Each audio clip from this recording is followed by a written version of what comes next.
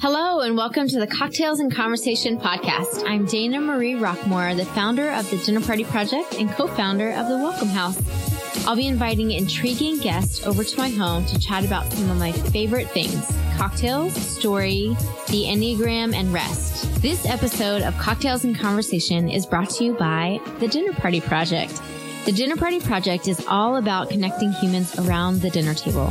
Right now, we are mostly based in Orlando, Florida. Whether it's joining 7 strangers in an intimate setting around a dinner table or sitting in the street of Orange Avenue with 100 others watching flamethrowers, we love helping people feel connected to others and their city. We also offer private parties, so if you have a birthday, anniversary, team building dinner, or corporate event coming up, we can create a custom, memorable event that you and your guests won't soon forget. We also help brands connect with their consumers by exposing their product in an elevated way to their target demographic. So if you live in the Orlando area and haven't joined us yet, what are you waiting for? We can't wait to hear your story around the dinner table. For more information, you can visit us at thedinnerpartyproject.co. Hello, friends, and welcome to the 12th episode of Cocktails and Conversations. If you're still listening to this, thank you ever so much. I don't take it for granted. I very much appreciate it. I have found so much joy in doing this. It just keeps me going to know that I get to share stories of incredible people in this city. But before we dive into what might be one of my absolute favorite episodes thus far is the cocktail for today. So today's cocktail is a throwback to obviously one of my favorites, which is, drum roll, a whiskey sour. And my guest today is a dearest friend, and we'll get into that, but he does not like things that are very sweet. So I was like, well, this is whiskey, so I can take out the sweetness and make it something hopefully that he will enjoy and that I will always enjoy, but I would have put a little bit more sweetness into it personally. But the whiskey sour that I made today was kind of like a cucumber grapefruit-ish type thing, but it was made with some Glenlivet, which some generous friends of mine gave me recently, a 15-year Scotch, which is definitely a little bit bolder and not as sweet as a bourbon.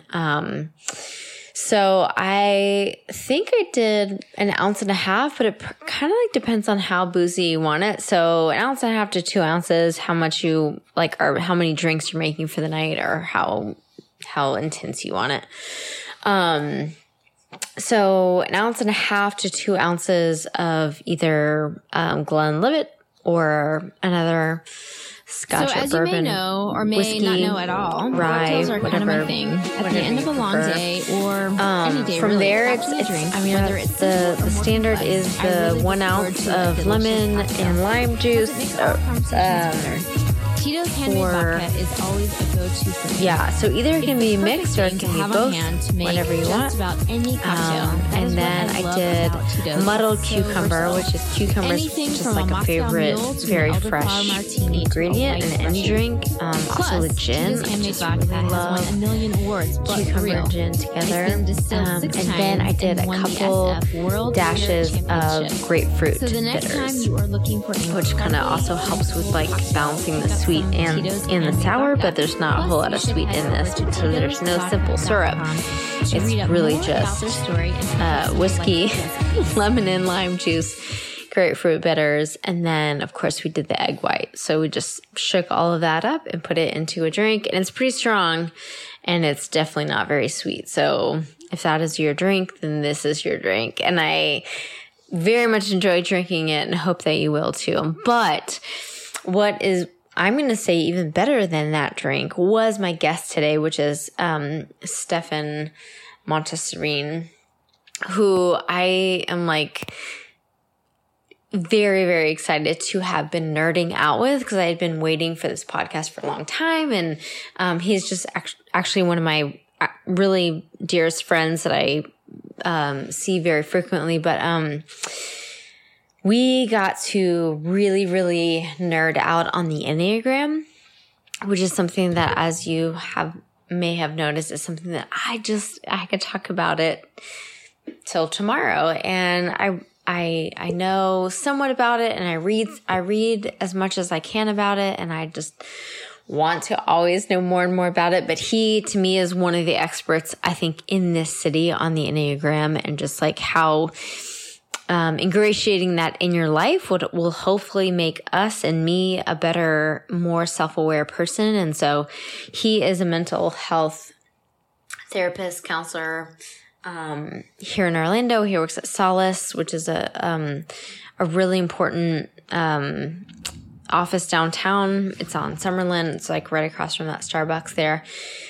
He works with our friends Aaron and Michelle Moore, who started the practice, and just the importance of obviously mental health and bringing people into like the fullest realization of themselves, which is something that is just such a beautiful thing and kind of like unsung heroes within our city. So maybe not somebody as, forward facing or out there, but I think really has an incredible story to share. And I think we connect so much more with people in their pain than we do maybe in the happy times or the joyous times, like the friends that have been there with me and stuck there with me through the pain, and not as afraid to sit in the dark with me, is the people that I feel like are the strongest connections to me.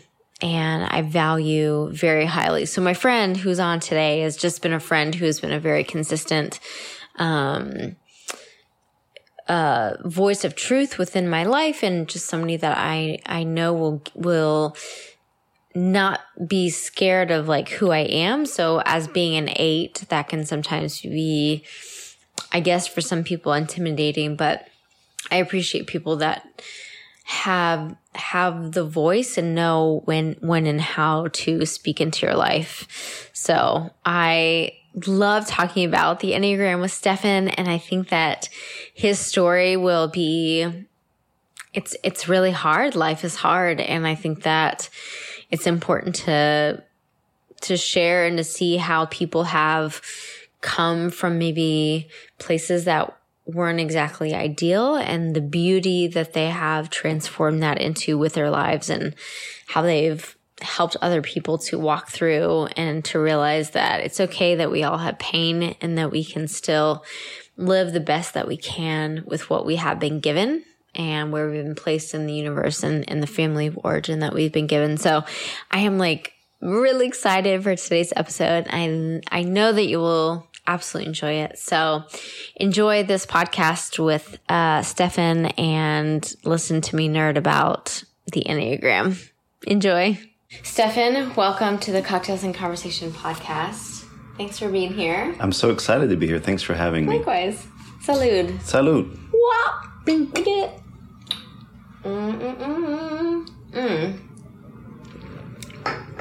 Oh, that's pretty strong. That's tasty. Yeah, great. Thank you for joining me quite selfishly for one of my favorite cocktails, which is a whiskey sour. So today I made it with some 15-year Glenlivet and some lime juice, cucumbers muddled, an egg white, and some grapefruit bitters. So as you like it, not very sweet. Well done. How are we doing here? No, it satisfied me. It satisfied you? Good. Okay. It's pretty tasty and strong, so we'll see how this podcast does here in a little bit. So, be real good. So, for me, obviously, cocktails is one of my absolute favorite things. For you, what is your go-to drink? Like, if you were like to either make something at home at the end of the day or go out, what is like an easy standard cocktail? I think it changes because your taste changes over time. Okay. This summer, it's probably been Campari and soda. Okay. Super summery. Super simple. Super simple. Little bitter, little bright. Great aperitif. Very true. If you were drinking a cocktail, what's one of your absolute favorite drinks? Probably a mezcal Negroni. It's like, it's dark, it's bitter, it's smoky. Just like me. Just like you. Mm-hmm. Yep. Okay. No fun at all. Nope. It hurts a little bit. I don't understand that pleasure of drinking that. It's kind of mean. It's kind of mean. Mm-hmm. So, great. Well, I'm glad that really brings you a lot of joy and pleasure. Being a curmudgeon. Drinking a curmudgeon's drink. Yeah. Okay. Well, if you were to go around town, what would be like 3 of your top favorite places to grab a drink in Orlando? Well, Guest House would probably be number 1 because of proximity and consistency. It's like right there behind my house. So you live almost staple. In their premise, on their premise. We are very close neighbors. That could not be more true. Yeah, and I would say Little Indies and Will's is probably number 2. Mm. And for a nice cocktail, like just downtown, I think Hanson's and Courtesy still are the standbys. Yeah. Do you have any favorites at those places when you go? Any favorites at Courtesy or Hanson's? Yeah, like on the menu. I don't really get many cocktails. I like cocktails. Okay. But cocktails have so much sugar in them. Okay. And I'm not a sweet lover. No. No. Mm-mm. Or a person. So. Give me a shot of mezcal that I can sip on by itself. We are very opposite on so many things. So many. Most of the things in life. Yep. Okay. Great. Well, I'm so glad that is what you enjoy. Yeah. And that you will never receive from me. So that's great. So I have known you for quite a long time and would include you in one of my dearest friends over the years. So I met you, I believe, when I walked into Credo College Park in 2011 when you were opening Credo when the first one opened. Correct. That is a correct story you've just told. Yeah. Mm-hmm. So 2011, so 8 years? Yeah. We're coming up on a decade? Dang. Yeah. So cheers to that. I will celebrate that. That is a long time. Good friends over a long period of time. Long time friend, yeah. With lots of learnings along the way. Yeah. Yeah. Change is inevitable. A lot of changes, and life comes. So you helped to start the first Credo. Can you tell us a little bit about that? Sure. Yeah, I've known Ben Hoyer, who started Downtown Credo, the nonprofit, for coming up on 27 years now. Okay. So we went to high school together, and then ended up at UF together. And over many adventures and misadventures, he ended up back in Orlando. And I was living in Charlotte, North Carolina at the time. Mm-hmm. I came down. My family's still here, and he invited me to be a part and to help him kind of open the coffee part of the organization, which was to be the storefront. And I was pretty excited to do that with him. So you have a knowledge of coffee? So I liked coffee. I don't know that I was an expert by any means, but I enjoyed coffee and I liked design, and that was kind of the collaboration. Was the coffee and design part. Mm-hmm. So we opened the shop. It was the storefront for the nonprofit. So we were offering essentially free coffee by donation, and it allowed people to engage with a life of meaning and impact and community through paying the coffee growers better than fair trade. So we were offering them. And how did you initially a sustainable wage, essentially, with the growers that you've had made connections? Like, where did you just dial up Nicaragua and be like, hey, anybody? Like, what was the connection with, hey, we'd love to invite you into this story and be able to engage you and pay you this amount? I think that came out of some of the questions that underlie that nonprofit. Like, how do I create a life of meaning? Where can I be more impactful? Mm-hmm. And that generally starts in relationship. As you build relationship, you find out where the needs are, and then you're better able to meet them. And so Ben knew somebody who knew somebody who knew somebody. And that connected us to this small group of growers that were growing a really quality product that we wanted to share with the world. Cool.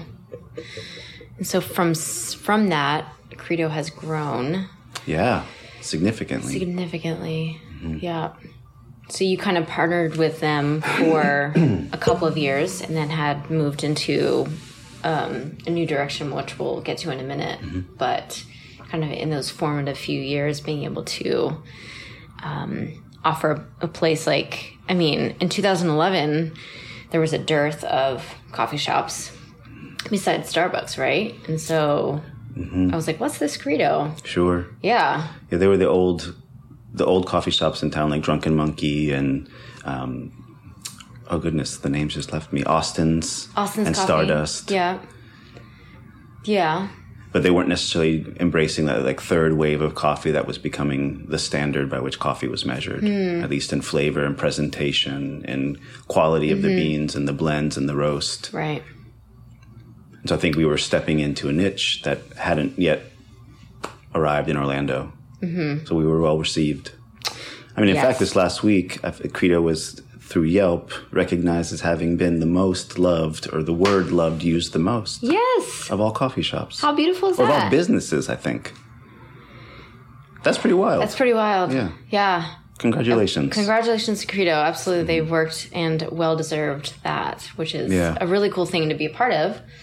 And to see, I mean, obviously no one is doing it for an award, but to see the hard work that you place into that and to see people resonate with that and to see hopefully there's some moving of the needle to say, hey, like our lives are better when we take a look at them and when we engage our community and when we know where our money is going and how just like it does make a difference, not just like I'm just going to go to Starbucks every day of my life and spend $5 on a whatever, excuse me, to, I don't know, feed the man. But as I don't drink coffee, I don't really have any skin in the game, but I was obviously very allured by Credo and wanting to partner and be.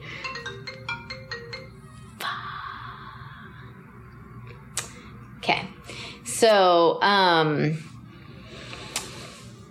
yes. Anyway, so you had been with Credo, and then from there had moved into your profession, which is I'm a licensed mental health counselor now. Yes. So I started school in 2012, and then through a long process, ended up licensed 2017. Beautiful. Here we are. One thing that I really love about when I started dinner parties and just in general is I love story and just like how people get to the places that they are. And we don't really get to choose into where we are, where we're placed in the universe and how we are equipped or not equipped within the world. And there's so much that shapes us within kind of our family of origin and growing up in the space that we are placed. And there's so much that's out of our control, which is kind of crazy. And then as we grow up into ourselves, there's a lot that we more so have control over. The DNA that's given to us, right? Like we don't choose any of this. We just get placed here. And then, you know, the rest of life feels like fumbling into like figuring out our purpose or figuring out why we're here and then trying to hopefully do something positive and beautiful within the world.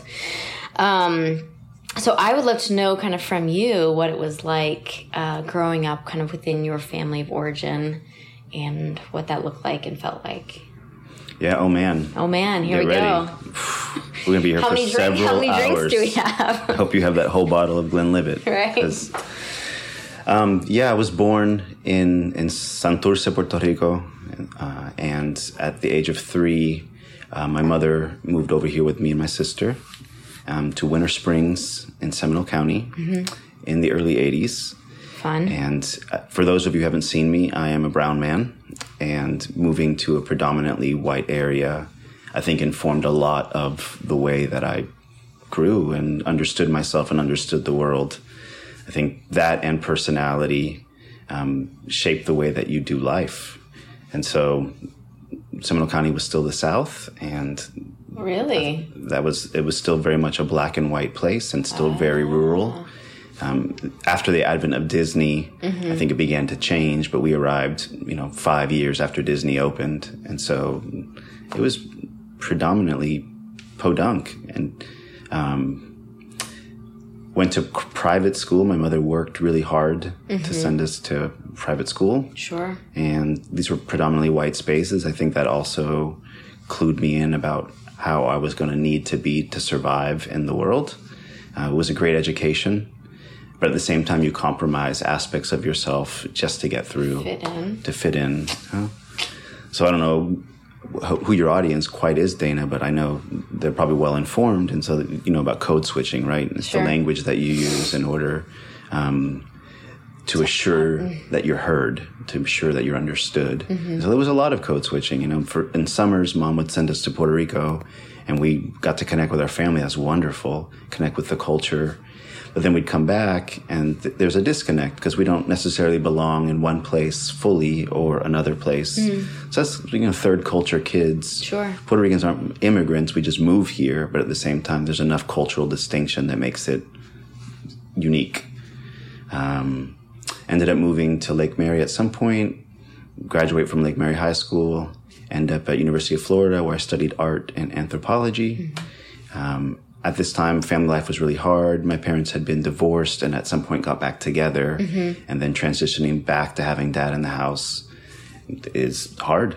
It presents a lot of challenges. And could be disruptive. It's very disruptive. From what you had established after, he left. Yeah. Sure. And those were my first occurrences with mental health as an aid for growth. And so I think I went reluctantly. I think a lot of parents want to help their kids and they send them to counseling, but don't necessarily get involved themselves. And so, my parents did that, ended up in counseling and realized that I really liked it. It was a venue for me to self-explore and to understand some of the dynamics better. And your parents went to counseling or just you? At that time, it was just me. I think later, when I had some more serious issues, they got involved out of necessity. But at the time, they saw some problems in me. And, I think the cliche is like, fix my kid. Sure. And so I ended up not quite getting fixed, but learning a whole lot, which afterwards I weaponized and I would bring home and use the knowledge that I gained, which wasn't helpful. But you're a teenager. You do what you think you need to do. Oh, gosh. Yeah, and the world's worst teenager. Learned a lot. Sure. We're very different now. Yeah. Where are you in the birth order, and what did that look like? That dynamic look like? I'm the second kid. Yes. I was the easier kid. I think my sister was the stronger child, and then she ran the gauntlet before me, right? And so the firstborn and a woman. The firstborn and a woman. Gotta be strong. I know that story. Yeah. Ooh. And I was the more sensitive child, very artistic. Softy, I think, for the most part. Yeah.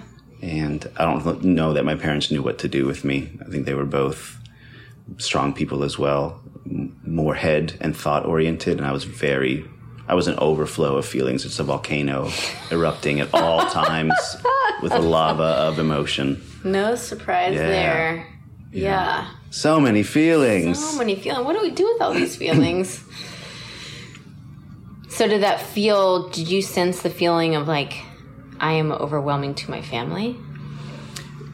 You can tell. I mean, kids can't articulate exactly what their parents are experiencing or feeling, but you internalize what they're feeling based on their responses towards you. Yeah. I think my parents did the very best with the tools that they had. And I think that comes in retrospect. At the time, you just sense maybe the rejection or you sense the inability. So you learn to put certain things away or to enhance other things. And so there was people pleasing and I wanted to be agreeable and I wanted to be a good kid. But at the same time, when certain needs aren't being met, you figure out how to manipulate or how to get the needs met or how to avoid being seen when it's helpful and how to be seen all the time to get what you want. It's adaptive. Kids make it through. They're really resilient. I think all that stuff shows up later in life. The ways that we learn maladaptively. And the coping. Yeah. Mm-hmm. And that's been a process and a journey to figure some of those things out. Sure. What was Stefan like in middle school and high school? I'm sad we can't show photos over a podcast medium because there's some good ones. There's some some special images of you in your growing up years. I fully embraced being a nerd.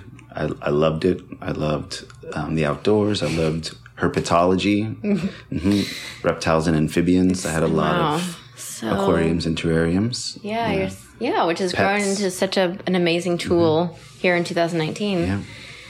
I loved reading and writing. Yeah. I was very internal.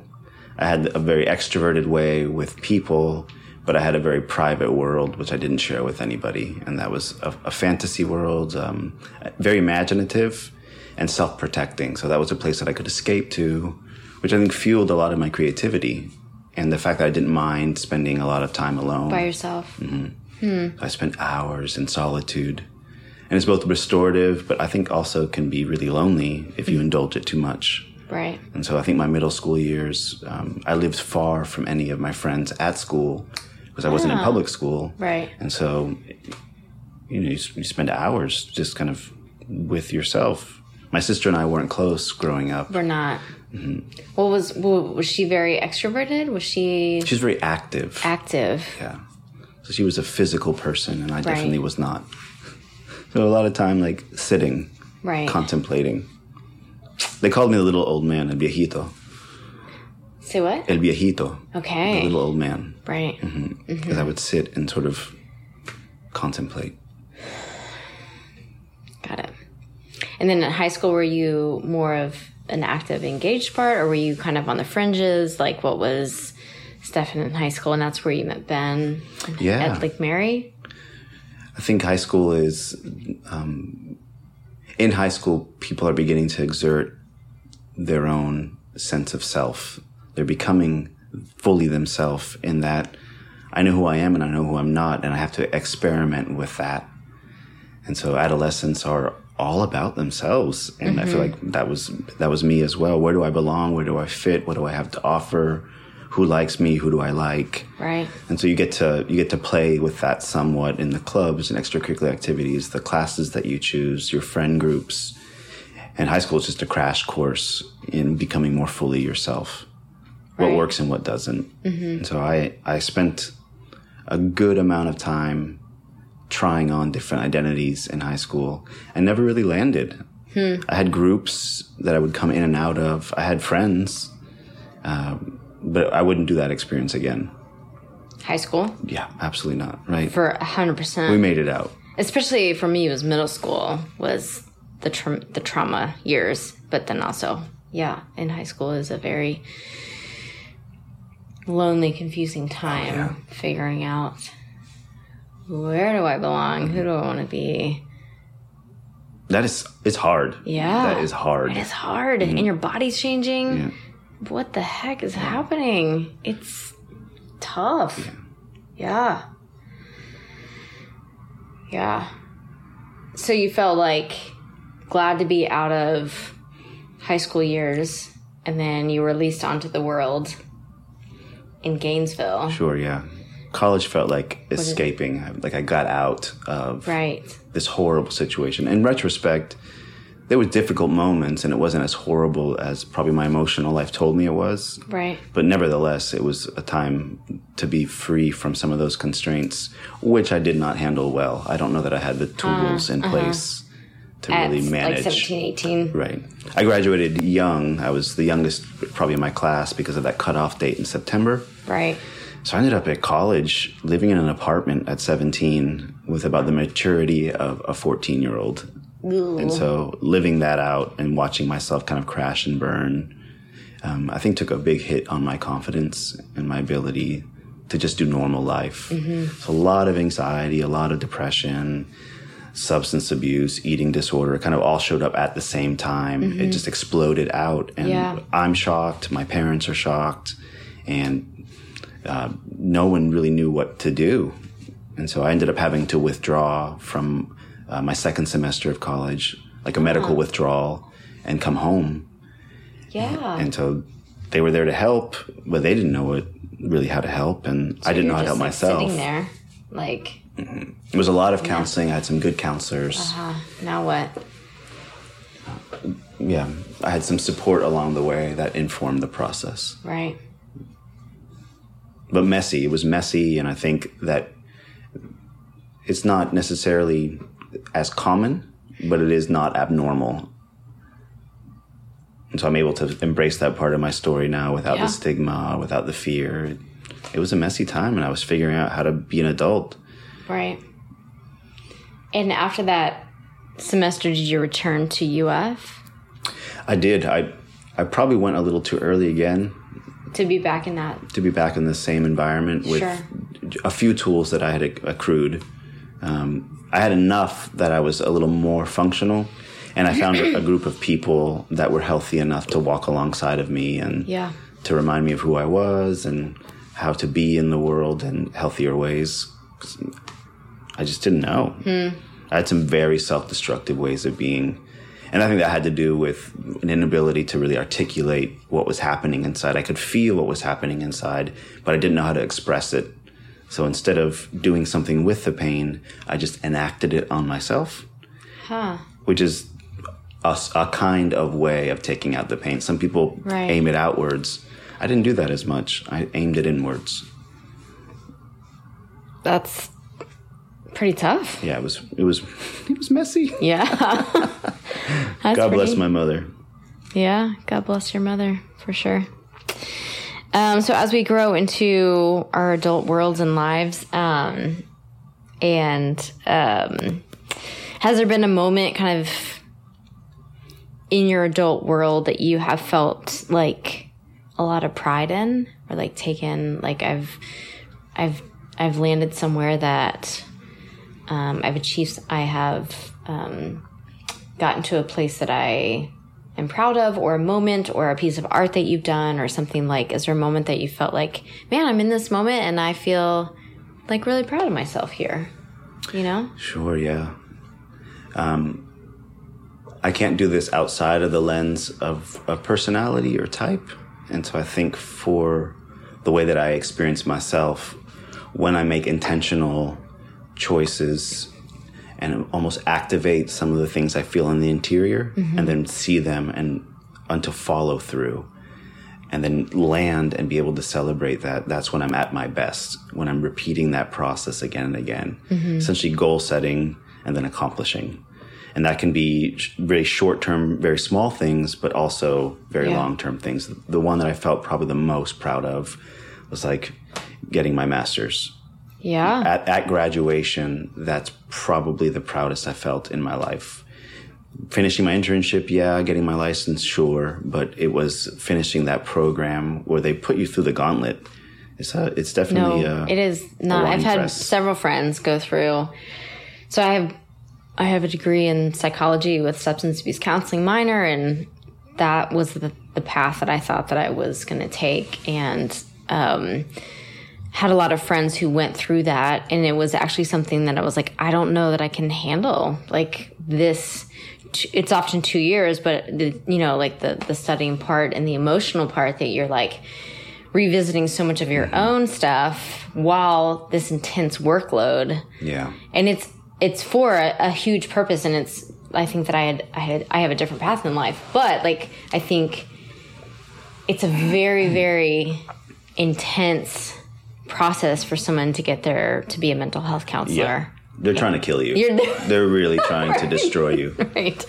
And I didn't know that I could handle that, honestly. So I, obviously decided not to go down that path, but I admire people that say, this is worth it enough for me to, like, I have to put myself on the line personally for a lot of years. It's not like a semester. It's like you're a sustained, really heavy and intense time. Yeah. And all the other things suffer until you're kind of through the other end of being done with your master's in it's like, mental health. So I congratulate you and just cheer you on during that process to like actually come out the other side of it. But I think you did. I think you did kind of cheerlead me along the way during those years. Yeah. It was crazy making. It was crazy making. Yeah. But yeah, without a community, where would any of us be, right? Yeah. Oh, Lord. But I think there's a popular word right now, and I think in Christian circles, like the deconstruction. I think there is a deconstruction that happens when you start to examine, and the story you thought you knew isn't the story that actually is. There's more to it. But that unraveling process could be undoing as a human. Like, how do you ever put yourself back together? Yeah. Or how do you ever come out of that and then have a semblance of normal living on the other end? Yeah. It is a brave thing to do, I think, in my book, to be able to face that and to keep on going, which you've done, and now have a very successful practice. Yeah, my life is fuller. I think that's the benefit, that's the boon of it. You come out on the other side, I don't think fully formed. Mm-hmm. I think there's a growth process now that continues. Sure. It's the acorn having to crack and go into the ground in order to come out of the ground. A sapling that eventually grows into a tree. But it has to change shape. It has to go through metamorphosis, right? But that involves being crushed and broken open. Oh. Speaking of being crushed and broken open, I sometimes don't know, like, which way to, like, which question to ask first, but I think they're both very valid and important. But has there ever been a time in life or an experience in life that has been devastating to you? And kind of like, how did you address that and look and move through it and then come out on the other end of it still living? Yeah. There's been many points in youth that have been difficult, and you just kind of slodge through. You with the tools that you have, you're just kind of pushing. Sometimes you get delayed and you get stuck in the muck. I think more recently, the thing that's been the most difficult is my mom passed about a year ago. Mm-hmm. And so it's going to be a year this weekend. And so... This weekend? This weekend. Mm-hmm. Wow. Yeah. So reconciling that, October 14th. Right. So one full year. One full year. And not having her around. Yeah. That's probably been the most challenging at kind of a global level because of what it means for life. This is the person from which you emerge. This is the person who shapes reality for you. You are an extension of this person. And to not have them there is devastating. It's like been truly dark at points. Mm-hmm. I think also honoring and remembering her and remembering the story of her and how she influenced my life, that's been beautiful. I think to intentionally visit that repeatedly, like, oh my God, my mom, in the good and the bad, but in the good, my God, she blessed me. Like, she did so much. So to be able to look back and see how actually formative she was for me, that's been cool. Mm-hmm. But it's been so hard. Yeah. Yeah. You know, you've lost someone too. I have been there. Mm-hmm. Yep. And so to manage with that, when sometimes that's what you want to think about, and sometimes you want to sit in there, and sometimes you want to visit those memories, but you still have a life to live, holding those two things in tension. Like letting, how do you let yourself be undone in some moments, and then also be a functional human, and then say it's okay that you're sitting in, like, what does grief look like? And I think that Americans don't really know how to grieve fully and maybe healthily. So there's nothing to prepare you for that experience. Right. For many people, right? Mm-hmm. I think I'm a crier, and so I love getting it out. Yep. Just get it out. Right. I wish I was more of a crier. It's not anything like that I don't want to, but it's like not a natural response in my body. Like, I have other things, like I get angry about it, or just like I hold all this tension, right? And there's moments of that for sure. Yeah. But is that your predominant emotion, you think? Anger? Yeah. Oh, 100%. Yeah, for sure. And I try to figure out what healthy anger looks like, and what it doesn't, and then where am I in the middle of that, and what's okay and not okay. And then also, I like having to learn and understand that people process things differently, right? So we are all built very incredibly different. Yeah. And that's, always a consistent learning process. And then loving people well, like where they are. How do we do that well, especially if we're just like, our DNA is all we know. All I know is how I'm built. All you know is how you're built, right? Right, yeah. So that kind of leads me into our next topic, which is my most favorite in which we will spend probably the bulk of this this time chatting on, which is the Enneagram. What's that? I may have invited the wrong guest on today. Enneagram is something that I've been graciously enlightened, I think. I mean, it kind of came into circles a couple years ago, and then having your knowledge was a huge impact on that, and then also a huge impact on me, because I had taken the test initially. There's like, of course there's a couple of different tests. I took like the main one or whatever. I took that test, and I was like, I was hugely into Myers-Briggs. So I'm an ENTJ, EI. And I really, with like interest in psychology, I have a huge interest, one, in people's stories, but two, in just how we're built intrinsically is fascinating, because like, I mean, way before the Enneagram, I was like, it's so fascinating that the same information can come in my ear and be processed in my brain, and go in your ear and be processed in your brain in completely different ways. And that was something that I was like, I don't understand this. And that's so fascinating. Like, what is the pattern, or what is happening inside of your brain to make one person make one decision and one person make a very different decision on the other end, which is, I think, just humans, right? Yeah. So being very, very different in that way. So with the Enneagram, I took it and I was a 7. And so I was like, okay. I was like, yeah, I can kind of see that. And I also, when I take these tests, I always feel like there's so many different ways to answer them. And in the moment, you're like, well, I'm feeling this way right now, but it depends on what circumstance I'm in. And of course, it's like no test is ever fully perfect, but you're just there just trying to get like an overarching, like, how would you respond in certain situations? And then it spits out this number. So when I had mentioned to you that I was a 7, you said, oh no, you're definitely an 8. Yeah, I probably shouldn't have done that, but why not? It would have been more fun for you to discover along the way.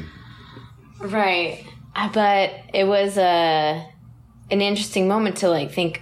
I was like, okay, I'll go back and revisit that. And I was like, oh, the 8 is the challenger. And I was like, yeah, I don't want to be the challenger. That's not, right? It doesn't sound lovely. Sure. To be a challenger. And, but when I read through the descriptions of the 8, I was like, holy Moses, like, was I in the room when they wrote this? Do they know me? Like, I don't understand how it can be like so scarily on, like so specific.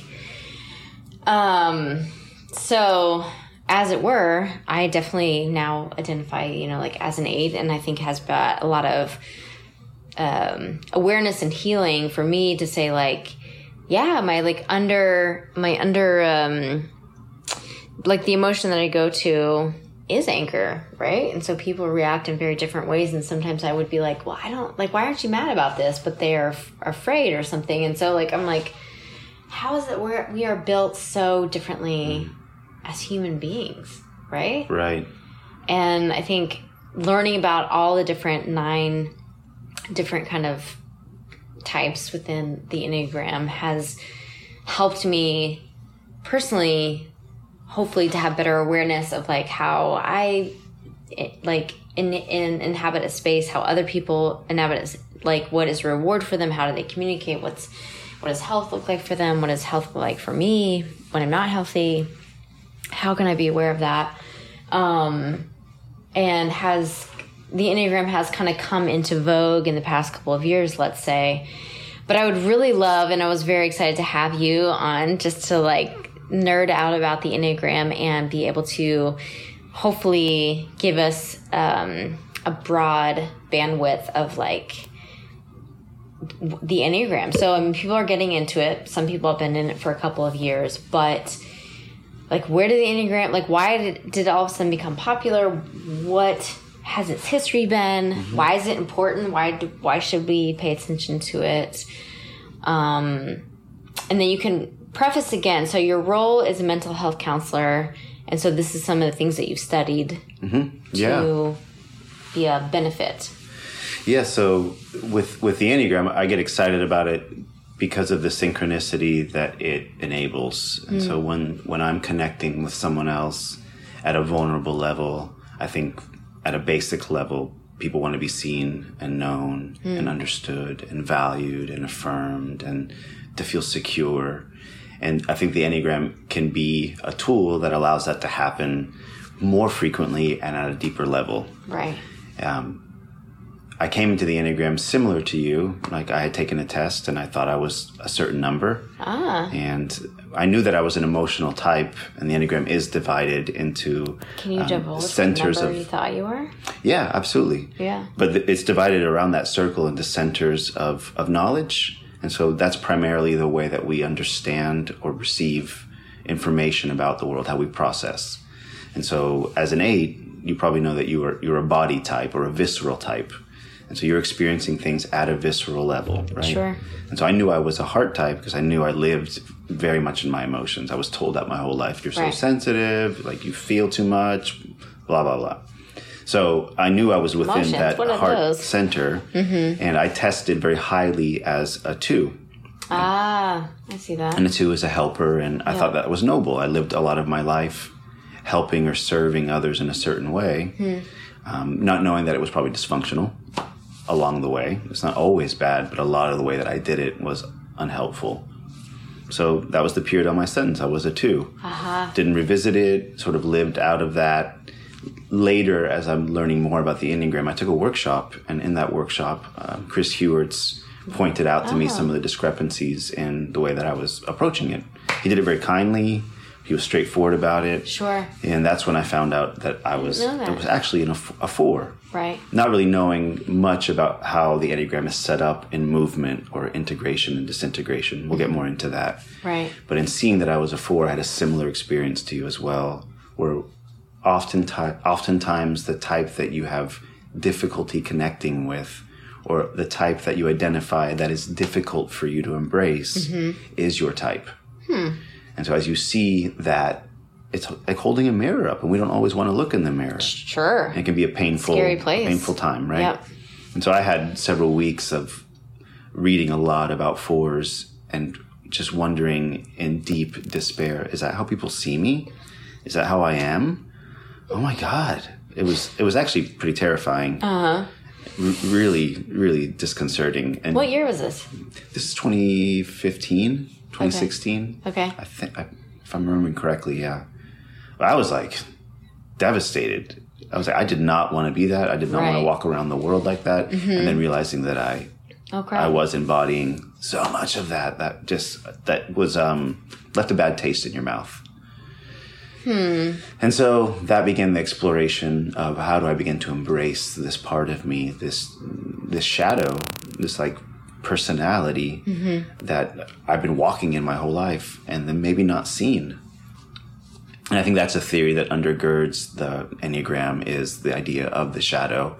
If you cast light on an object, if you illuminate an object, it's going to cast a shadow. And we're not always aware of the shadow. Sometimes we're just aware of the light.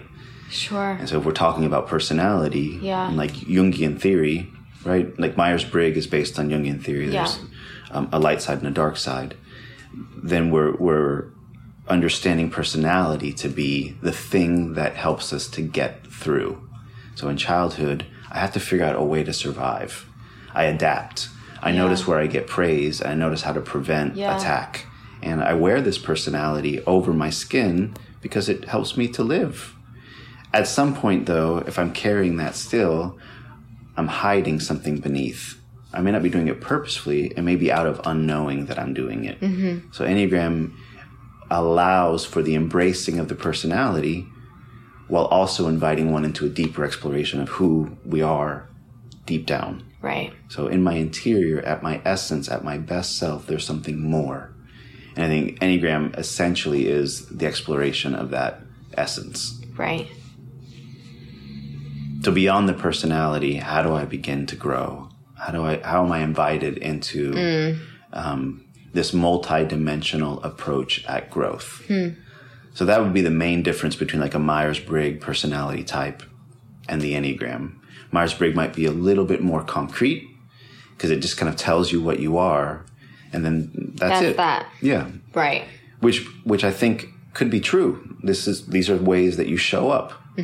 But beyond that, I think there's ways that we're invited to grow. And that's the painful part of the Enneagram, is it's going to show you how you've been, how you have survived, and also challenge you to something more. These are your blind spots sometimes. Absolutely. Right. These are things that you might not be aware of. And so we need community, we need the people, and then we need knowledge to say like, yeah, these are your strengths are here, but then also your blindness is over here. And like, if you want to like, I guess, float through life with your blinders on, that's up to you. But also here's like a way to like take an honest look at it. And of course we're on varying levels and varying days of like, do I want to like acknowledge the ways that I can't, function well, or I don't interact well, or do I just want to turn a total blind eye to it and just pretend like I'm God's gift to Earth, which is most days, let's be honest. But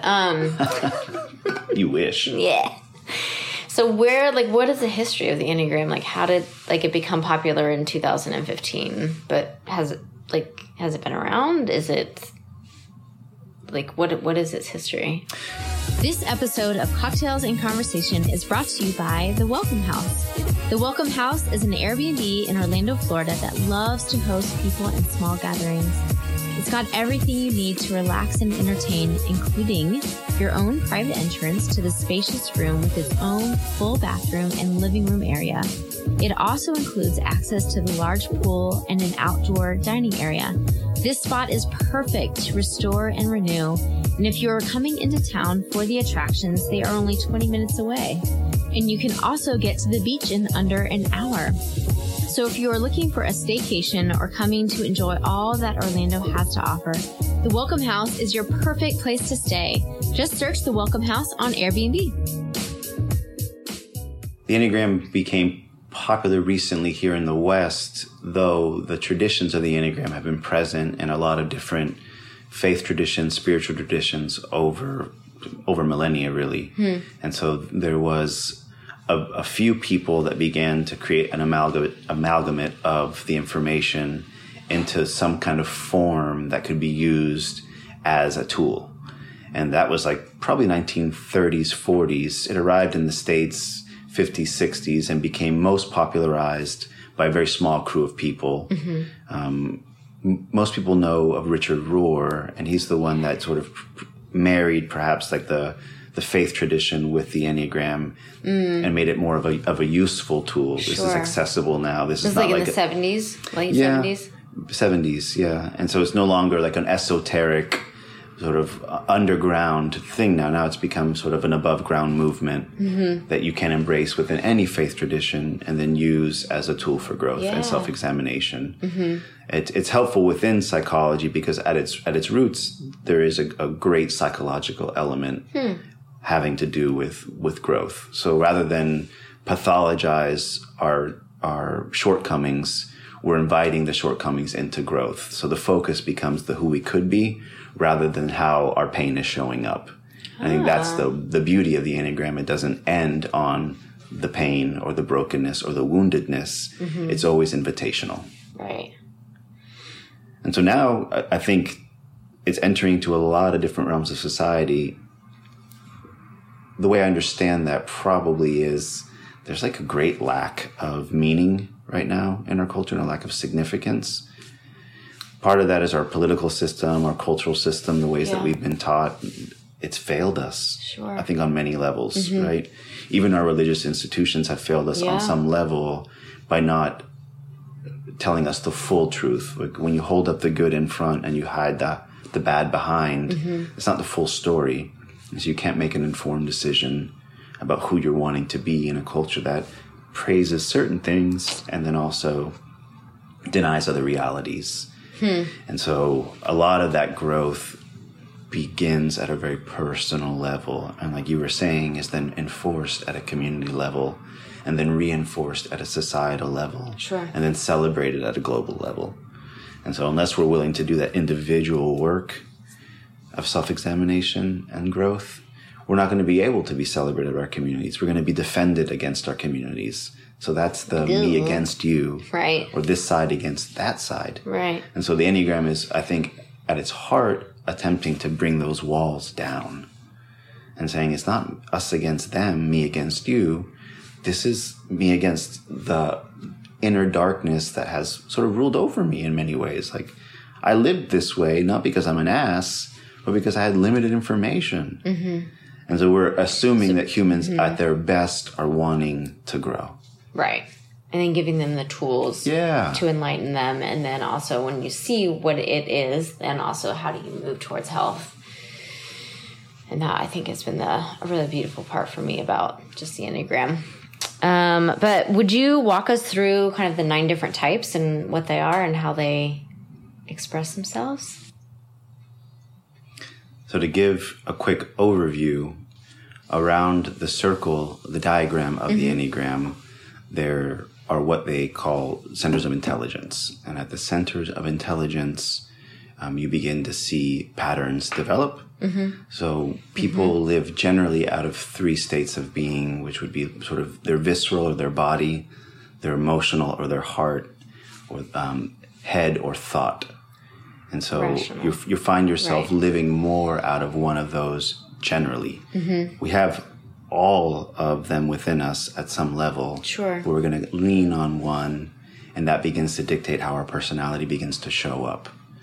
And so if you take an online test, you're gonna see with the results that you get kind of tested in all the different numbers. You're going to show up as a percentage of all of them, right? Which that's what the circle represents is unity and connection. And so all of us are. You living don't just operate out of one number, exactly, right? Like, so I'm not just this, but I am all the numbers. But I predominantly maybe operate out of here. But I can also operate in something that's not just an 8, just you, right? I can also. And there's so many variables for that, right? Like the way a personality shows up has to do with our environment and who we're around, our friends and our family, and the way our parents were and their personality types and what our culture dictates. So there's a lot of variables in there. The Enneagram essentially just gives a framework of how to understand the way that showed up. Yes, yeah. So that's where it's helpful. Sometimes when I'm describing it on this podcast, I kind of say it as like a roadmap. Like, here's a roadmap, and here's all these different personalities in your personality, and then it gives you this landscape of what that kind of looks like for you in your interior world to live and grow and be, and you embody this. And sometimes it's very confusing. It is so confusing. It's more like, here's a roadmap to, and it can be intimidating too. I think for some people, like don't tell me what I am, don't box me in, don't. Well, especially a 4, but we like to be different, but we also like to be known, and so it's attraction repulsion for sure. Right. But around those centers of intelligence, there's the emotional types, and those are 2, 3, and 4. So that's a good place to start. Sure. 2 is higher up in the circle, and so they live primarily to have a desire to be loved. And that's going to motivate a lot of their actions and. Essentially in helping, serving, and giving to others. They're the most generous type in every possible way. 3s are the achiever. 3s live out of a basic desire to accomplish. And that's primarily how they build a world where they can receive love out of their achievement. I mean, at the base of things, all 9 numbers want to be loved, right? And known. Received. We are humans that want to be loved and known. And how we achieve that, better ways. How we achieve that is vastly different. Oh, yeah. So this might be a good time to mention this. All of the types, and we won't go too deeply into it, have a sort of wound that begins to motivate their behavior. This happens early on when we figure out that even the best caretakers, our mothers, fathers, grandparents, family, community members, aren't able to provide fully what we need to get through. And so we begin to adapt pretty early on. So these are sometimes subconscious, unconscious, and then sometimes conscious decisions that we make to make it through. I've got to survive. Yeah. And so if they can't give it to me, I'm going to find a way to get it. It's so powerful. Yeah. To realize that is where it stems from in maybe essentially it's no one's fault, right? Because we're all humans. Mm. Your parents were never going to be perfect to you. Yeah, even the best. Even the best. Mm-hmm. Even the best. But it's going to manifest in some way. And then here we are as adults, and then we're like, what the F is going on? Figuring it out and learning to shed the things that aren't working. Yeah. Yeah. Yeah, and I had plenty that wasn't working, right? Yeah. I'm a 4. We're incredibly emotional. They say that the 2s and the 4s have the highest emotional capacity. Mm-hmm. 3s have the emotional capacity, but being the center of the heart types, 2, 3, 4, 3s are in the middle, they are almost divorced from their ability to freely feel their emotion. Mm-hmm. So their emotions live in a murky underworld, and they have to descend in order to experience them. For 2s and 4s, it's right on the surface. 4 is on the surface, yeah. Mm-hmm. We experience it as our language primary. Mm-hmm. So some people have thoughts first. Some people have like a body reaction first. Uh-huh. For 4s, they experience emotionally first, and then they assign thoughts to it. I think that's strange for some people because that's not how they are. I will feel an emotion at the beginning of a conversation, in the middle of a conversation, and then I have to translate that very quickly into, what would I think about that? What am I going to do with that? Mm-hmm. Otherwise, I'm just swept away by emotion all the time. That's the weakness of a 4. And so in doing so, they're trying to understand so that they can be understood. At the heart of a 4 is the need to articulate things in a certain way in order to be seen. They do that by trying to stand out in many ways. I want to be individual. The ways that it sabotages them, that it often limits their ability to be heard because it comes behind a wave of emotion that some people can't handle. So 4s need to adapt in order to actually be heard, to be less rescued and more active in the world. So make choices, right? It's hard to be objective and rational when you're drowning in emotion all the time. Moving on to the head types, 5s are the investigators. Yep. 5s live detached from their bodies in a certain way that protects them from emotional onslaught. They live primarily in their heads. So the joke about 5s is that they're sort of disembodied thoughts. They live sort of floating above any situation. The detached part protects them from being wounded, but it also prevents them from deeply connecting. And so they're always living in that tension of wanting to connect, but fearing that they're going to be taken from. And so having to develop a persona that prevents the onslaught. 6s are the center of the head types. Yeah. And their popular name is the loyalist. The loyalist is a very connective, generous type. They live out of a general anxiety at all times, which at the worst can overactivate them and make them pretty angry or pretty confused. Or pretty high-strung. High-strung, preventing from trusting themselves and their own intuition. At their best, they kind of represent pure awareness. They're receiving stimuli from their environment at such a rate, it's almost like 360. Then they're able to translate that into meaningful, connective experiences for folks. And action. So they're very action-oriented. Yeah. They're demonstrative of their love. They're very giving. And they're good at performing a task to say, like, I can see what needs to be done. I can make a list. I can, like, and it's like a beautiful way of, like, people that can actually follow through. Their pragmatism knows no bounds. God bless them. The pragmatists, we need them. For sure. Yeah. So they don't just talk about love, they represent it. At the top of the head triad is the 7, and they're the enthusiasts. You were mistyped as a 7. Sure. 7s are the fun of the world. They are. They are the part where the party. They move humanity along. That was my dad. Celebration. My dad was a 7, right? So there was no party that he didn't want to be at. There was no person that he didn't want to meet. Everything was like here, here, here, and like he just always wanted to be where the fun was, right? And so like he wasn't super detail oriented, or sometimes following through was a little bit harder of a challenge, but he was I think like maybe most popular in high school, but just like, you know, he was such a fun guy to be around. They're magnetic. Yes. They are.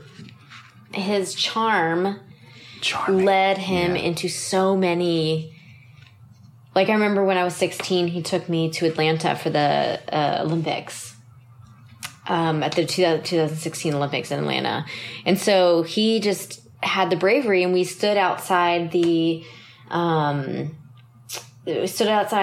arena where they were playing the all-star basketball team was playing. Mm-hmm. And so we just waited there till about halftime, and then people were leaving, and he was like, "Hey, like, are you leaving? Do you mind if we take your tickets?" And so we went in for the second half and watched the Dream Team play in, like, 96. And, like, he just had a fearlessness and a passion for, like, we're going to do this. Like, it doesn't matter what people think. Yeah.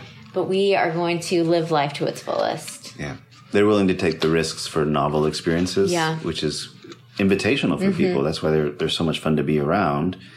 At, like you said, at their worst, when they're not doing well, they have difficulty following through. They have difficulty embracing the full reality of a situation with its limitations, right? They want to avoid pain at all costs. When they're mature, they're able to really hold in balance the pleasure and the pain, and they become incredibly realistic. Right. And that's wonderful because they can still be fun, and we love that, but they're also grounded in reality. Mm-hmm. Moving into the body types, we have the 8, which is the challenger. Yep. I think you would be most qualified to tell us about that. Guilty as charged. Me to tell you about the challenger? Yeah, what's like that for you? It's often confusing. So I think that I've had a lot of, I was a firstborn, and then I had 4 brothers after that, and in a family, and just trying to, like, make your own way.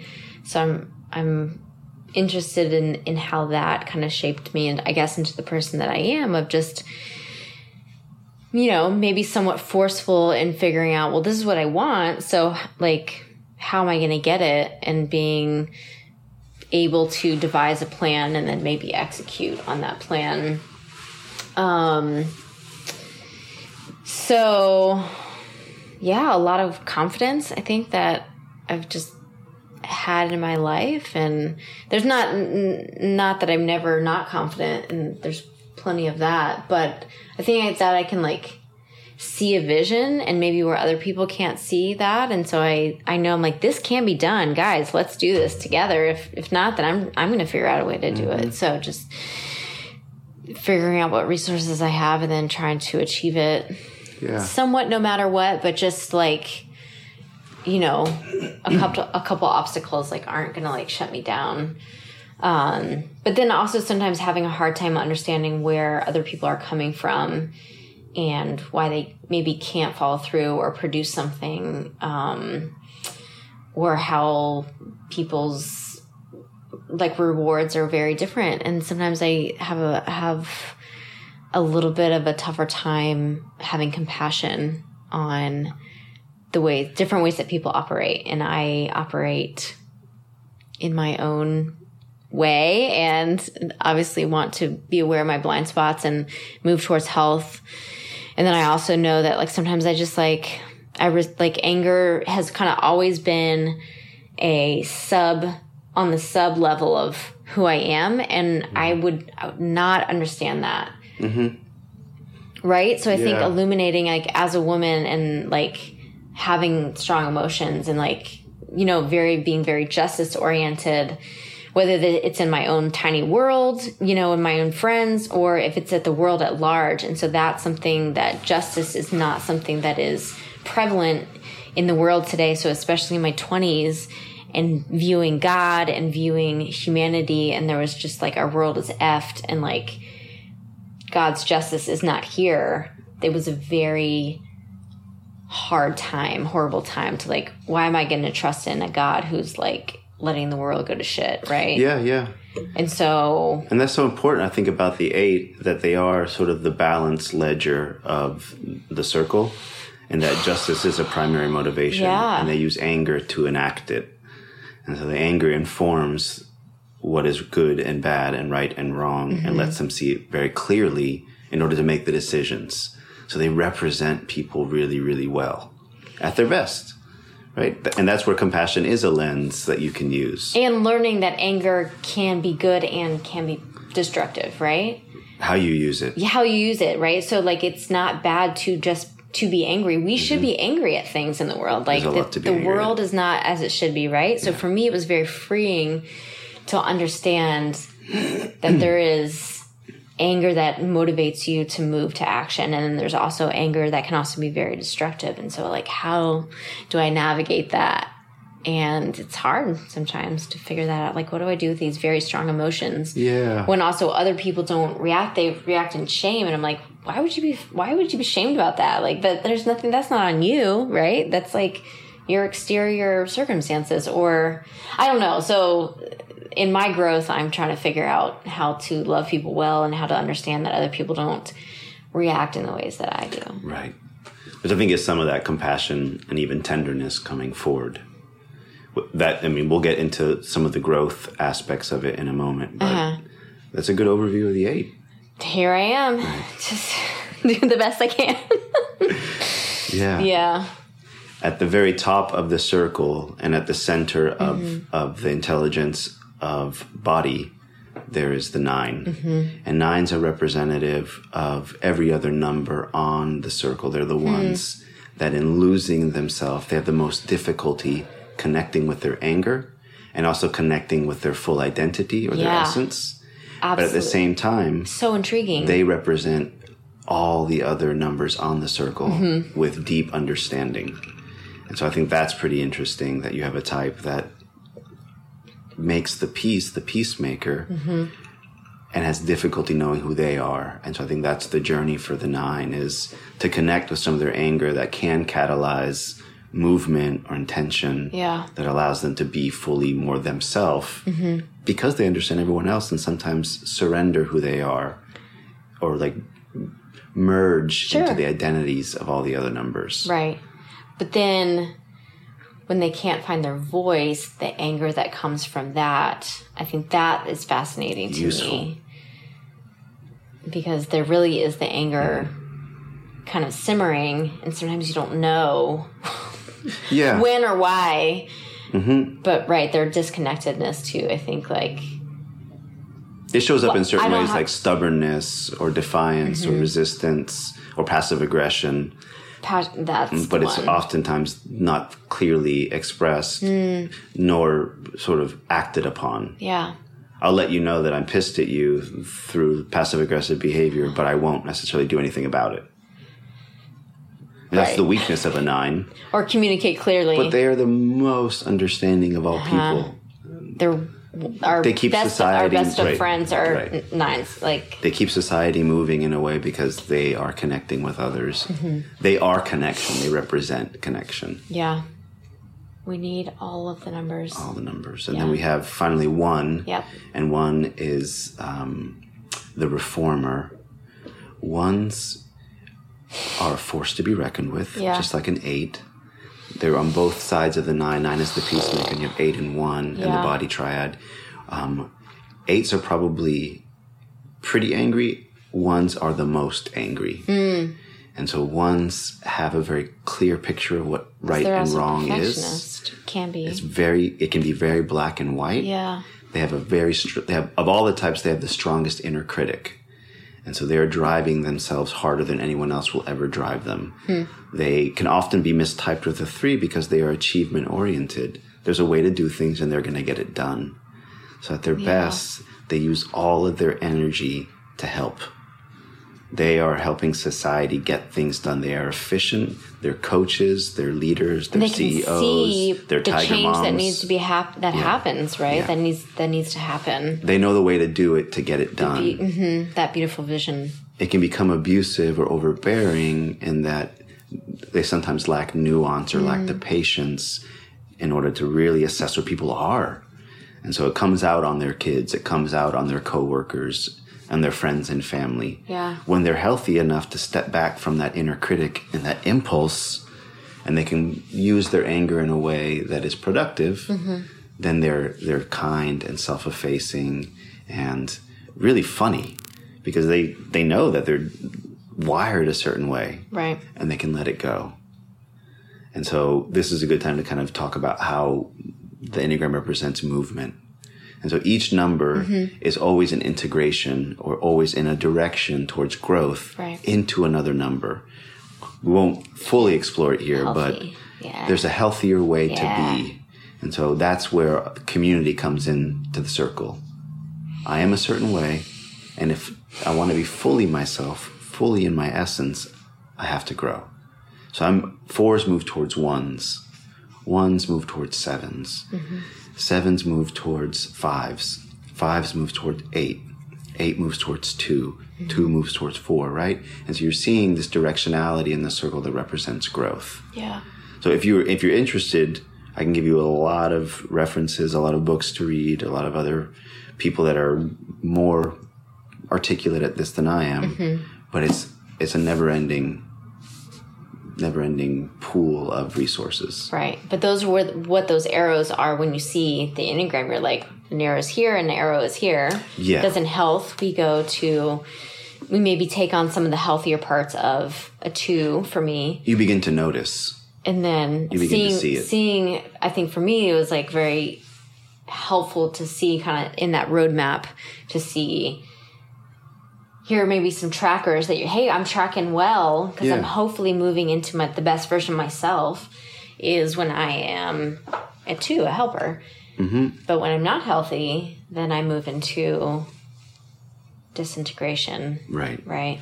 And we begin to show less healthy aspects of our own personalities, the ones that are sometimes self-destructive, destructive to relationships, destructive to society. And those are sometimes we're blind to it. We're just operating out of an old defense. So that's the ego part of it is I used to use this and it used to get me by. But as I grow and I become more fully myself, it's no longer a useful tool. So I use myself as an example. I thought I was a 2. Well, I showed up in a lot of relationships trying to help. And that's a way that I avoided ever taking responsibility for myself. I'm just here to help. Right. I'm ingratiating myself to others in order to secure relationship. Yeah. And in that relationship, now I use this other person to rescue me out of the situations I create for myself. Well, that doesn't work, right? Because at some level, I'm taking responsibility, growing, and then making a different decision. And I don't need you to do that for me. And so growth for a 4 looks like having relationships within perspective, so not becoming like a 2, instead moving towards the aspects of a 1. 1s are decisive, and they're paying attention, and they're goal-oriented, and they're very intentional about what they're doing. 4s are very nuanced. 1s are very black and white. Sometimes to be decisive, you have to make black and white decisions. Sometimes it is a yes and a no. That's my weak point. Everything is gray. So to grow, I sometimes need to make very difficult decisions. And there's them. Right, and there's a path and a model for each type. Right. Super fascinating. Can you dig into a little bit about what the wings are? Yeah, I can elaborate on that. So around the circle, you have types to both your left and right. I see those like as groups of friends. When I hang out with a certain type of friend, I'm going to show aspects of that friend. So my friend who's lighthearted and laughs a lot, I'm going to show up like that when I'm around them. My friend who's more introverted and quiet, there's going to be more room to be introverted and quiet. Okay. So I think of wings as like left hand, right hand. You'll often use one hand more, right? You might be right-handed, but it doesn't preclude that you can't use your left hand ever. And so there's one that you're more accustomed to using. And that's a good way to put it. That's like how a wing is represented. Okay. So I'm a 4-wing 3, and that means that more aspects of 3, the achiever, show up in my behavior than 4-wing 5. I sometimes show up like a 5. I don't mind solitude. I can be very bookish, spend a lot of time alone, think rationally. That's there. But I show up more like a 3 at times. And so when you take the test, they'll generally give you a wing that you might lean on more. It's not written in stone. And I think as you get to know it better, I think you become a little bit sort of ambidextrous. Malleable. Interesting. Okay. Yeah. That's a good way to put it.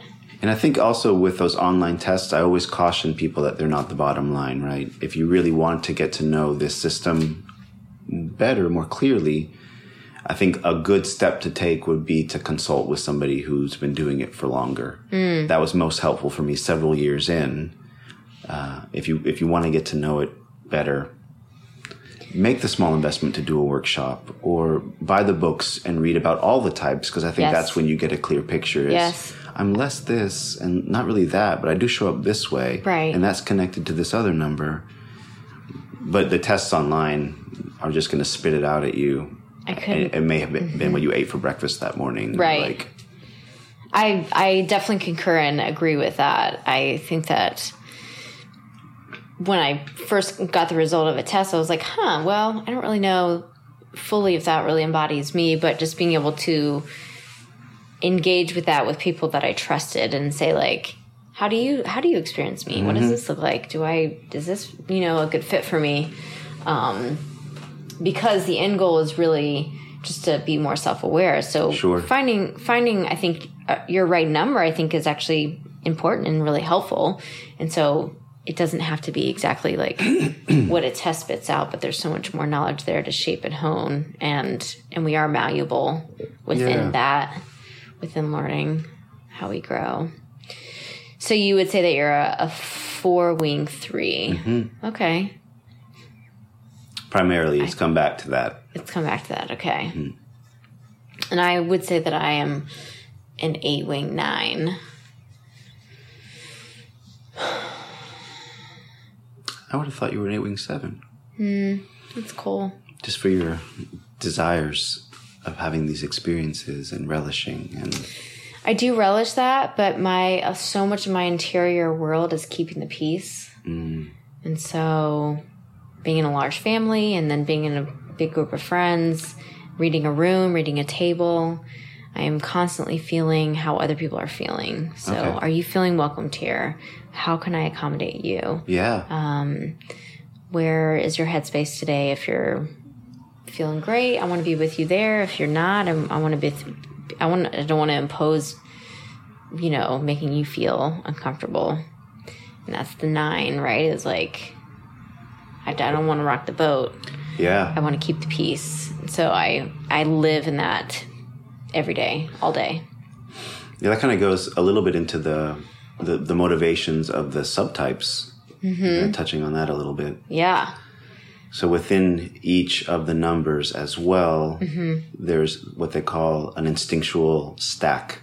And those are more... that sounds so scary. Or not scary, but so confused. Like, instinctual stack? What the hell is that? There's like a...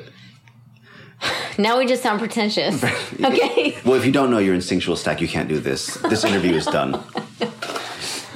No, it's just more information, right? Another level of knowing oneself and understanding someone else. And I think the more tools you have, the more compassion you can predictably have. Okay. I want to understand you. And so even at the basic ways that you work a table or decide what you do with your life, there's motivation under there. And to be self-aware is to really go to the heart of your motivation.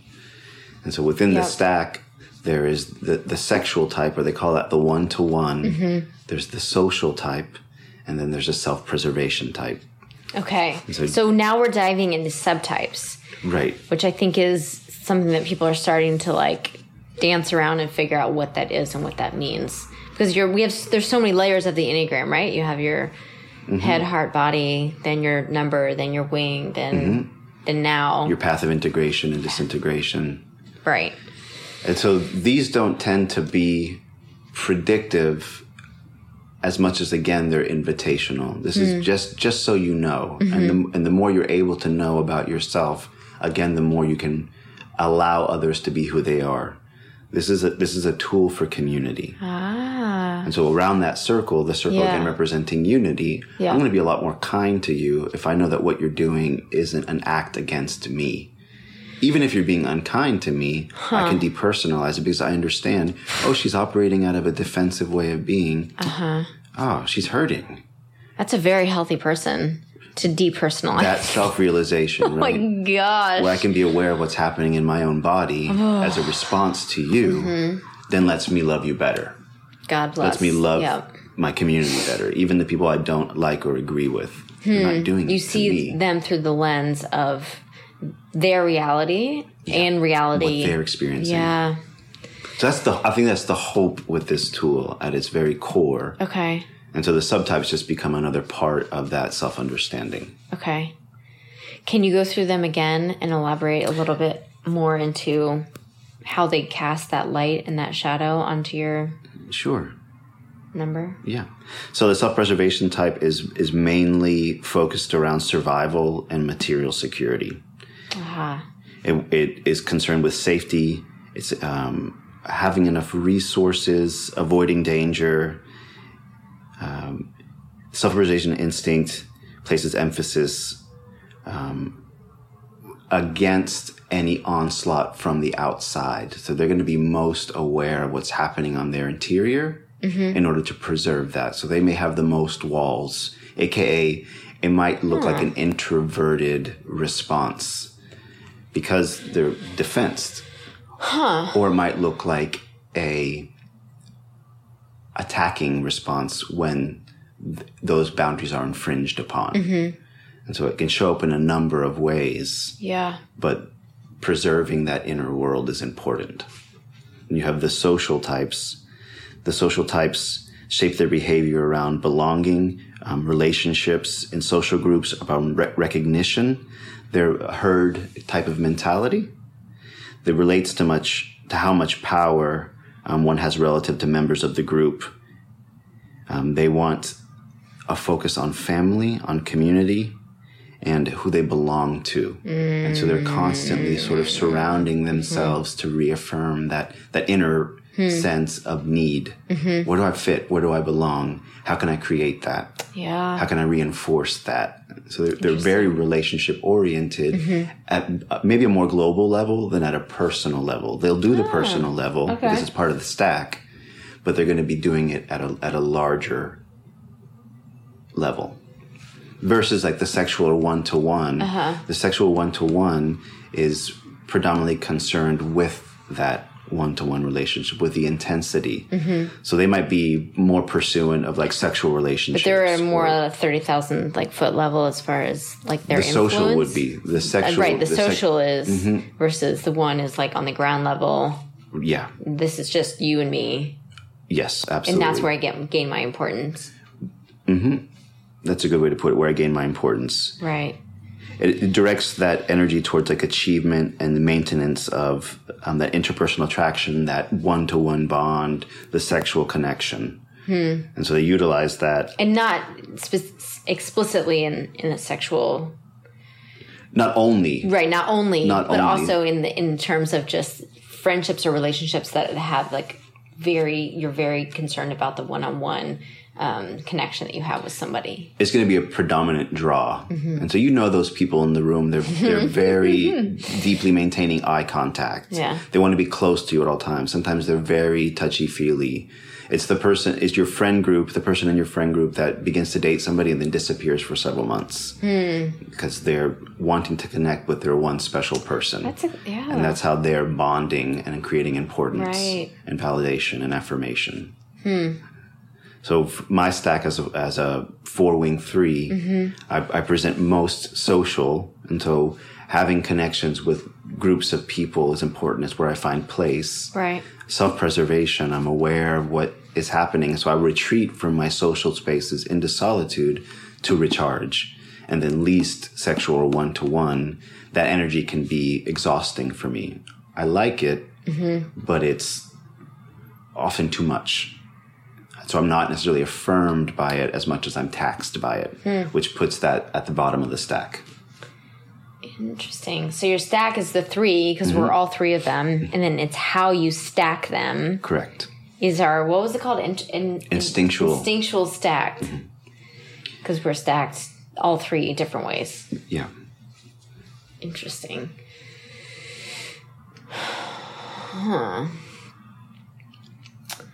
I think I would be social, sexual, self-pres. That sounds about right. in that order. Yeah, and there's another helpful tool to understand someone's behavior. So they're not avoiding you. They may just need to recharge. Yeah. And so giving them that space, you may be a sexual person pursuing someone who is self-pres. They're not rejecting you. They're just trying to they're trying to protect themselves. So it gives you insight into the way that someone else is behaving or showing up. Right. That's pretty powerful stuff. There's a lot in there. To have the compassion and empathy that doesn't come as natural for everybody. Yeah. Right.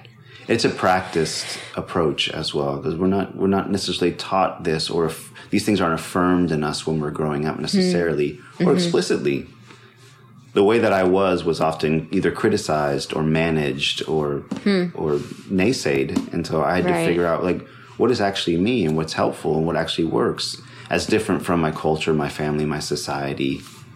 Right. My interpersonal relationships are revealing something about me that may not work well. So I got to figure out a different way to be. Yeah. But I can't amputate and I can't divorce the way that I am. Yeah. I have to embrace it first. Mm-hmm. So when we talk honest. About it, be honest. Shine that light. Because then I can fully integrate it. Mm-hmm. Sure. I think how powerful this would be if kids were brought up with this knowledge, or being able to navigate life and navigate people. And, as kids, a lot of stuff is pretty fluid, but as we grow into, teenagers and young adult years,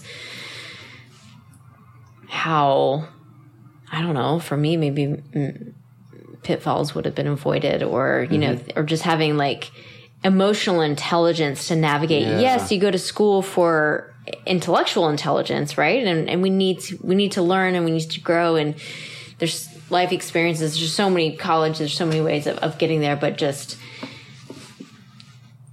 having run a small business and failing at a lot of things, I think that I would have maybe not as much made those mistakes had I known, especially dealing with people for their benefit and for mine. And as growing in life, even as you're getting a job, what is that? Who am I going to work well with?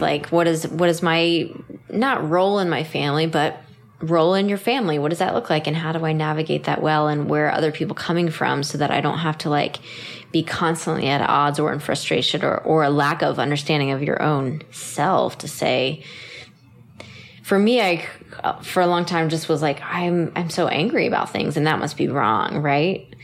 But it's not necessarily. Not necessarily. So having that, being freed up in that, and how to live well in your emotions, and understanding that people don't operate in the ways that you do. Yeah. And your dream job might not be somebody else's dream job. Yeah. Yeah. At the heart of it, there's one guy who wrote a book called, I think his name is Ian Crone, but he wrote a book called The Road Back to You. Mm-hmm.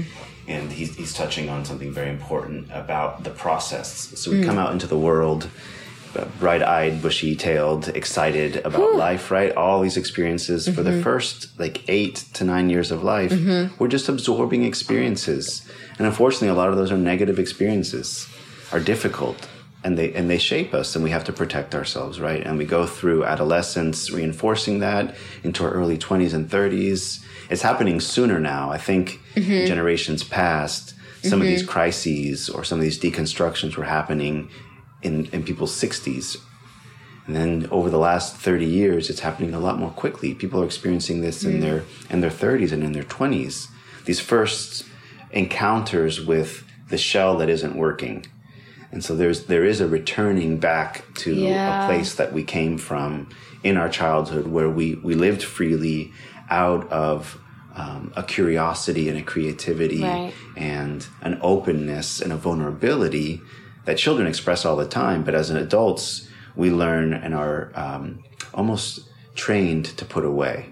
We're conditioned to no longer express vulnerably. And that sucks, because how do we connect with others? We don't. How do we have fulfilling relationships? We don't. Right. How do we know that we're not what we do, and our worth doesn't come from our achievements and our accomplishments, nor are we defined by our failures and our shortcomings?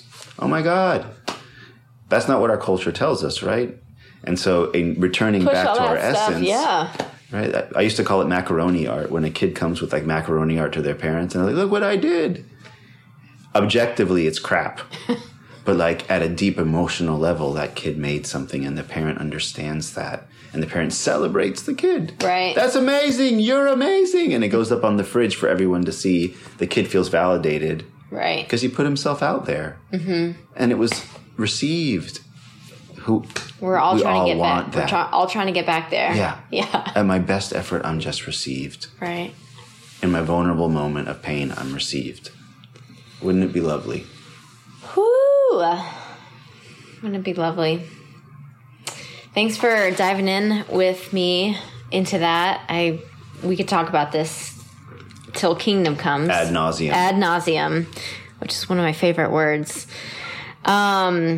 But this leads us into the last topic, which is also one of my absolute favorites, which is the subject of rest. Mm. And for most people that I have been able to have a conversation with, this is something that a lot of people don't do or don't know how to do or is not somewhere that is of high importance to them. For you, what does rest play? What role does rest play within your life? Is it hard for you? I think getting to the place where one can truly rest, it takes me back to humans in a primeval era, that rest was a defenselessness that took place. In order to fully rest, I had to be protected against predators and weather, and I had to have enough food. If I was starving to death, I couldn't really rest. Mm-hmm. And so that was an extension of my place in a community and an extension of a place of belonging. I think that I've struggled with mental emotional health issues my entire life. Yeah. Right? So I'm bipolar too, and so I experience very sort of hypomanic highs, and then I drop into these depressive lows. Yeah. And those are my body and my thoughts and my emotions all in cahoots, trying to get me to slow down and to stop. Yeah. Sometimes I listen to it and I see it coming, and I'm able to step back from it and give my body, my mind, my emotions, my soul what it needs. The space that it needs. To just be calm. Yeah. And to restore and to rejuvenate. A lot of times I just keep driving because I have stuff to do just like you have stuff to do. And I have family and friends and work, and it's difficult at times to step back from it, but it accelerates a cycle. Mm-hmm. Not everyone experiences it that way, of course, but we all have physiological signals that clue us into what we need. I'm just getting in touch with them more recently that tell me, stop, Stefan, stop. Mm-hmm. Notice yourself, give yourself the honor and the respect. That your body's attention. Crying out for. Come on. Mm-hmm. Yeah. The iPhone ruined everything, right? It's wonderful, it's fun, it's entertaining, but it's an incredible distraction because we're connected all the time, and I don't know that we're supposed to be, or that it's helpful. Mm. And so intentionally taking steps back from that, putting that into your schedule, that's important. I don't think we do enough of it. Yeah. It's just hard. Yeah.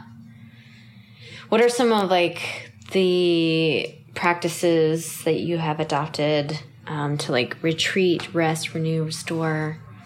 What does that look like for you? I don't have any issue being inactive. Sure. I think that is sort of maybe slothful or retreative. Like I can retreat pretty easily. I do have difficulty being present fully. And so in presence, when I'm paying full attention to what's going on, I think that involves my emotional world, which can be very loud. It's sort of turning that volume down and then turning the volume up of what's happening in my body and then what's happening in my mind and then what to do about it. When I'm making choices, I feel most connected to myself. I feel most peaceful. I feel most awake and present. I think that to me is rest. Being in nature, being grounded, Okay. using my body, Yeah. like physical exercise. I've never really liked it. People like exercising, and I was like, no, not really. Right. The joke was that I was a potato. That was my mom's joke for me. I was like, oh, my little potato. I just would sit there. And so I'm learning to be more than a potato, right? Right. And I have a garden, putting my hands in the soil, being on a bike, feeling like wind in my face. They're simple things. Very like physical, tactile. They are very tactile. Right. Yeah. Versus, I think, a challenge for some people and sometimes myself is the slowing down physically and saying like, I am going to sit here and read a book, or I am going to like take a walk, or I'm going to like do something that's not super physical. So you're saying I need a push to engage with the world on a physical level. And I think it helps bring your mental like into clarity and into peace. It brings me into clarity. I think that's part of the circle of the Enneagram as well. 4s and 5s are at the bottom, and then 9s are at the top. But 9s, again, are disconnected from their bodies. So to get into their bodies, just like a 4 and a 5, there's a triad there. So 9s, 4s, and 5s are the lowest energy of the whole circle. Okay. 8s and 1s, 7s and 2s are at the top of the circle. They have the highest energy of the Enneagram. Fascinating. And so you're sort of seeing connections there. I need to do something. Right. Do something. I think for 4s and 5s, we deliberate and we get caught in our respective intelligence center. You gotta like make a decision and like 5s get caught in their thoughts and in anxiety. 4s get caught in their feelings and sadness. So get up, move. And that's been an important instruction for me. Sure. What would like an ideal day off or day of rest? Doesn't have to be like sedentary, but like could be anywhere in the world doing anything. Like what would be like you get up and you have one day to do whatever the heck you want to do. What would that dream day look like? Lots of room for contemplation, lots of room for seeing beauty. I think that is an overall lens of my life. Is I'm very moved by beauty. Sure. And the meaning in that when it becomes a connective and shared experience. Romance moves me very deeply. And so having moments throughout the day where I feel like I'm romancing myself or the world or God is romancing me. And so that's the beach. That's like the springs. It's being on the water, on a boat. It's being in nature primarily. But it's also sort of mining my inner depths and being able to communicate that outward. Sure. It's poetry. It's art. It's an art museum and spending the day on a lawn picnicking with people. They're not necessarily complex things, right? They're small experiences that accumulate that give color to the mundanity of life. Yeah.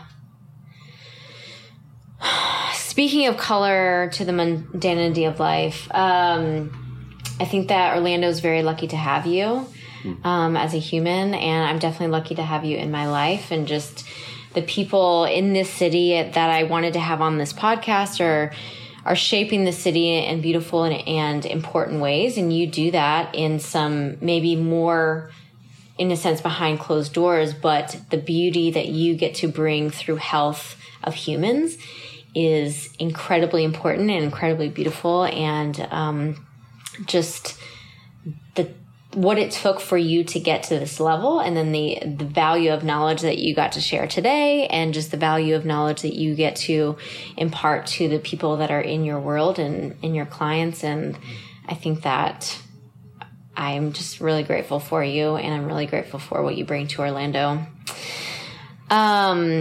Is there any one piece of life wisdom that you could leave with us as we close? Don't stop growing. Yeah. Don't be afraid of the growth.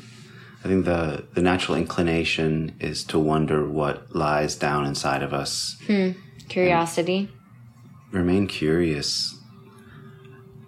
Move through the fear, right? I think the fear is a natural response. Yeah. But don't let it be the last word. I think I've spent a lot of time in the shame or in the fear or not knowing what to do, and learning to exercise that muscle of pushing through it rather than avoiding it or moving around it or pretending it's not there. Right. Like, the only way through is through. Ugh. So even if we're not often prompted to grow out of our good moments. I think it's often through affliction or difficulty that forces us to grow. It kind of forces our hand. That's intimidating. That's the hard. Right? That is the hard part of life. But I think that's the invitation. Is like no one gets out of this unscathed. Yeah. Keep growing. You notice the people who are adults that just haven't done the work. Yep. They just haven't done the work. Our dear president hasn't done his work. He comes across petulant and childlike. Yeah. And it's not a good look for him. Or anyone. I mean, this week is World Mental Health Awareness Week. Yeah. In that we get to destigmatize our common experience that we are not alone. Mm-hmm. We're connected in all of this. And so to deal with one's personal issues, good and bad, right? How do we get to where we are? Yeah. That becomes a point of celebration in our common humanity. Yeah.